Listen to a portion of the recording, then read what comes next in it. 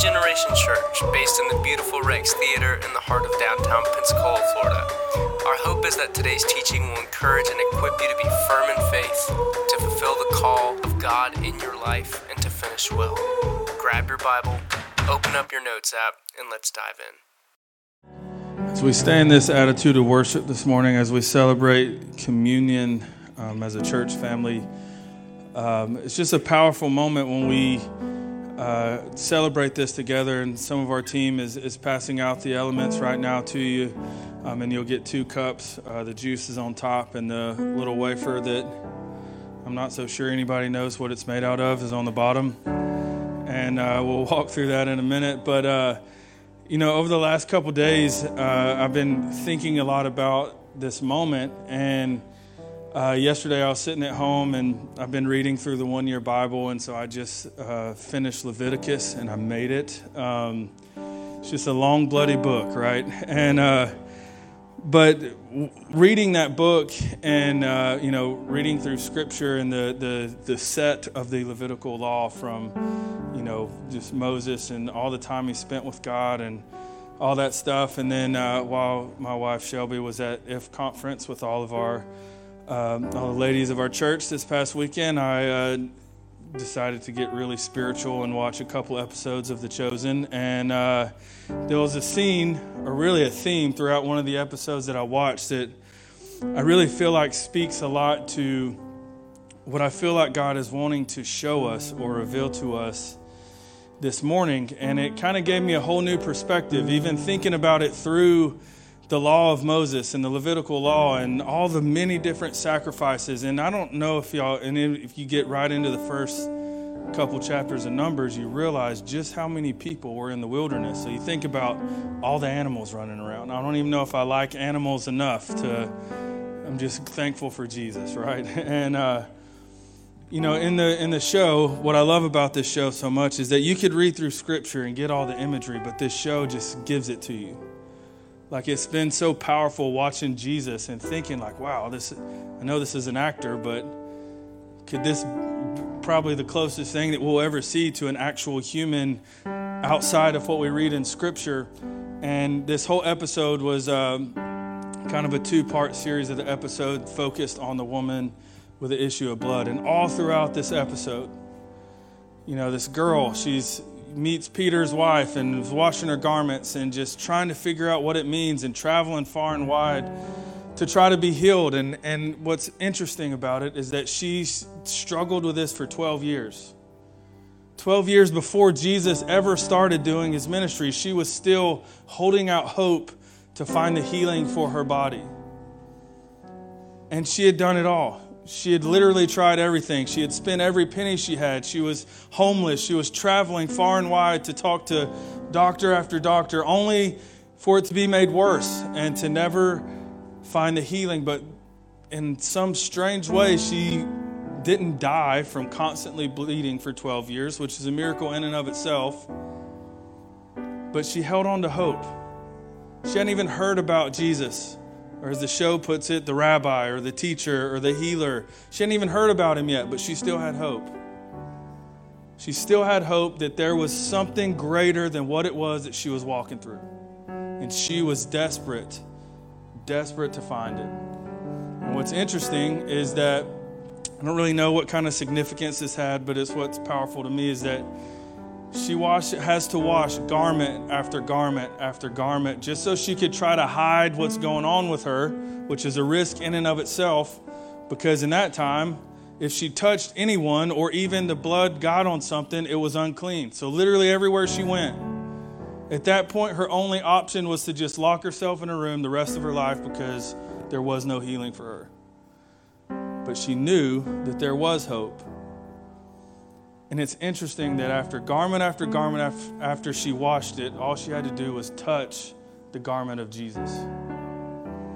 And in this show, Jesus kneels down in front of her and says, "My daughter, I love you, but the power didn't come from my garment, it came from me." And maybe there's some of you in here today that is desperately just going and searching far and wide to find whatever it is that you're holding on to. Maybe some of you in here need healing. Maybe some of you have some kind of bondage that you're walking through and you've done everything. You've read book after book. You've even read the Bible and you've talked to people after people, doctor after doctor, but you're still falling. And what's interesting is that all throughout the Levitical law and up to this point, blood would make you unclean unless what? It was perfect.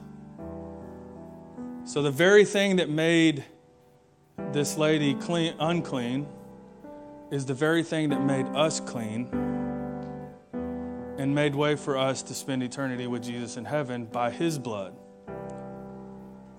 And that thought is just powerful to me, is that no matter what I do, no matter what I face, the blood of Jesus has purified me, cleaned me, and made way for me to spend eternity with Jesus in heaven.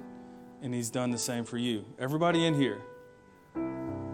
And so when we celebrate something like communion, yes, it's juice and it's a strange wafer and all this stuff, but let us not ever forget what Jesus did for us. He didn't have to do any of it. In fact, he even asked God 3 times to take the cup from him, but he still said, "Your will be done, not mine." That I strongly believe that when you read that for the joy set before him, he endured the cross. We are that joy. He saw us, and through the pain, through our mess, and he died for us, knowing about all of it and saying that we were still worth it. And when we read in Scripture, when Jesus sits down at the Last Supper, I don't know how he does this, how he did this. If I knew what I was fixing to walk into, the pain, physically, emotionally, spiritually, the last thing I would want to do is go anywhere and eat food. I couldn't eat anything. But in the book of Luke, in his account, he even says that Jesus says, "I have looked forward to this moment for a long time with you." And he goes on and he's talking about what's going to happen. And just think about this. He's sitting around the table, looking at Judas, knowing what he was fixing to do, and still decided to go to the cross to die for him. Knew that Peter was fixing to deny him 3 times, and Peter was in his inner circle. He saw everything that a lot of the disciples didn't, and he still did it. So imagine Jesus sitting at this same table, and look at every one of us in this room sitting around that table, knowing the times that we were going to run, knowing the times that we were going to mess up, and knowing the sin that we were going to have, and he still did it. That's why we celebrate communion. Let us never forget the perfect blood from the cross that saved us from our sins and created a place for us in eternity. So he sits down at the table and he says in verse 26, if you want to go ahead and get the little cup with the wafer in it. It says, "Now as they were eating, Jesus took bread, and after blessing it, he broke it and gave to the disciples and said, 'Take, eat. This is my body.'" You may take the cup.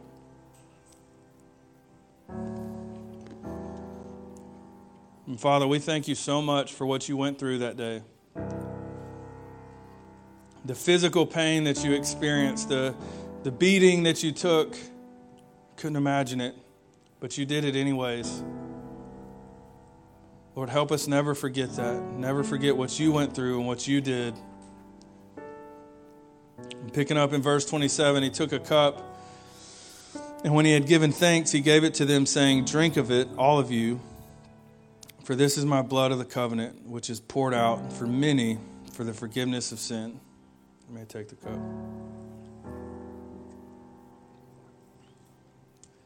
And Father, what a picture we have. Lord, that this juice right here and this wafer doesn't mean anything. It doesn't bring us anything. But let us hold on to the memory, even the glimpse of what we get through your scripture of what you went through, what you felt.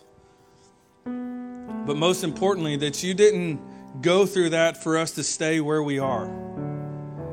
You didn't shed your blood on the cross for us so that we could continue to struggle with the hang-ups and the hurts and the pain and the rejection that we have.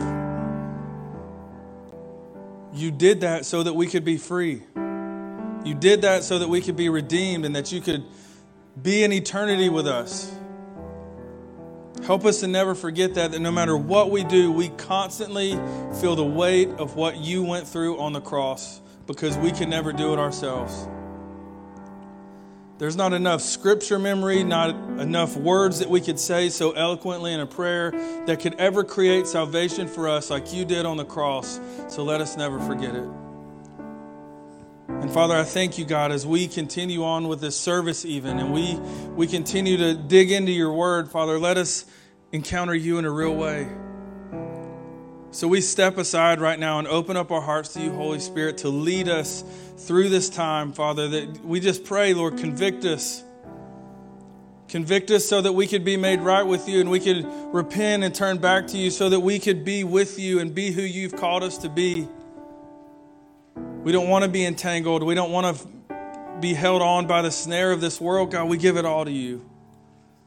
And I pray for anyone in here that may need healing, just like this woman. They've tried everything. Maybe it's a marriage that needs to be healed, or a sickness that needs to be healed, or a body, something on the body that needs to be healed. God, that your presence is on them, healing them right now. Lord, we give you all this time. We give you all through Pastor Adam's message, through the rest of the worship, through everything going on upstairs. Lord, let us walk out of here today and let your glory be shined upon us to the people around us, to our family, our co-workers throughout this week.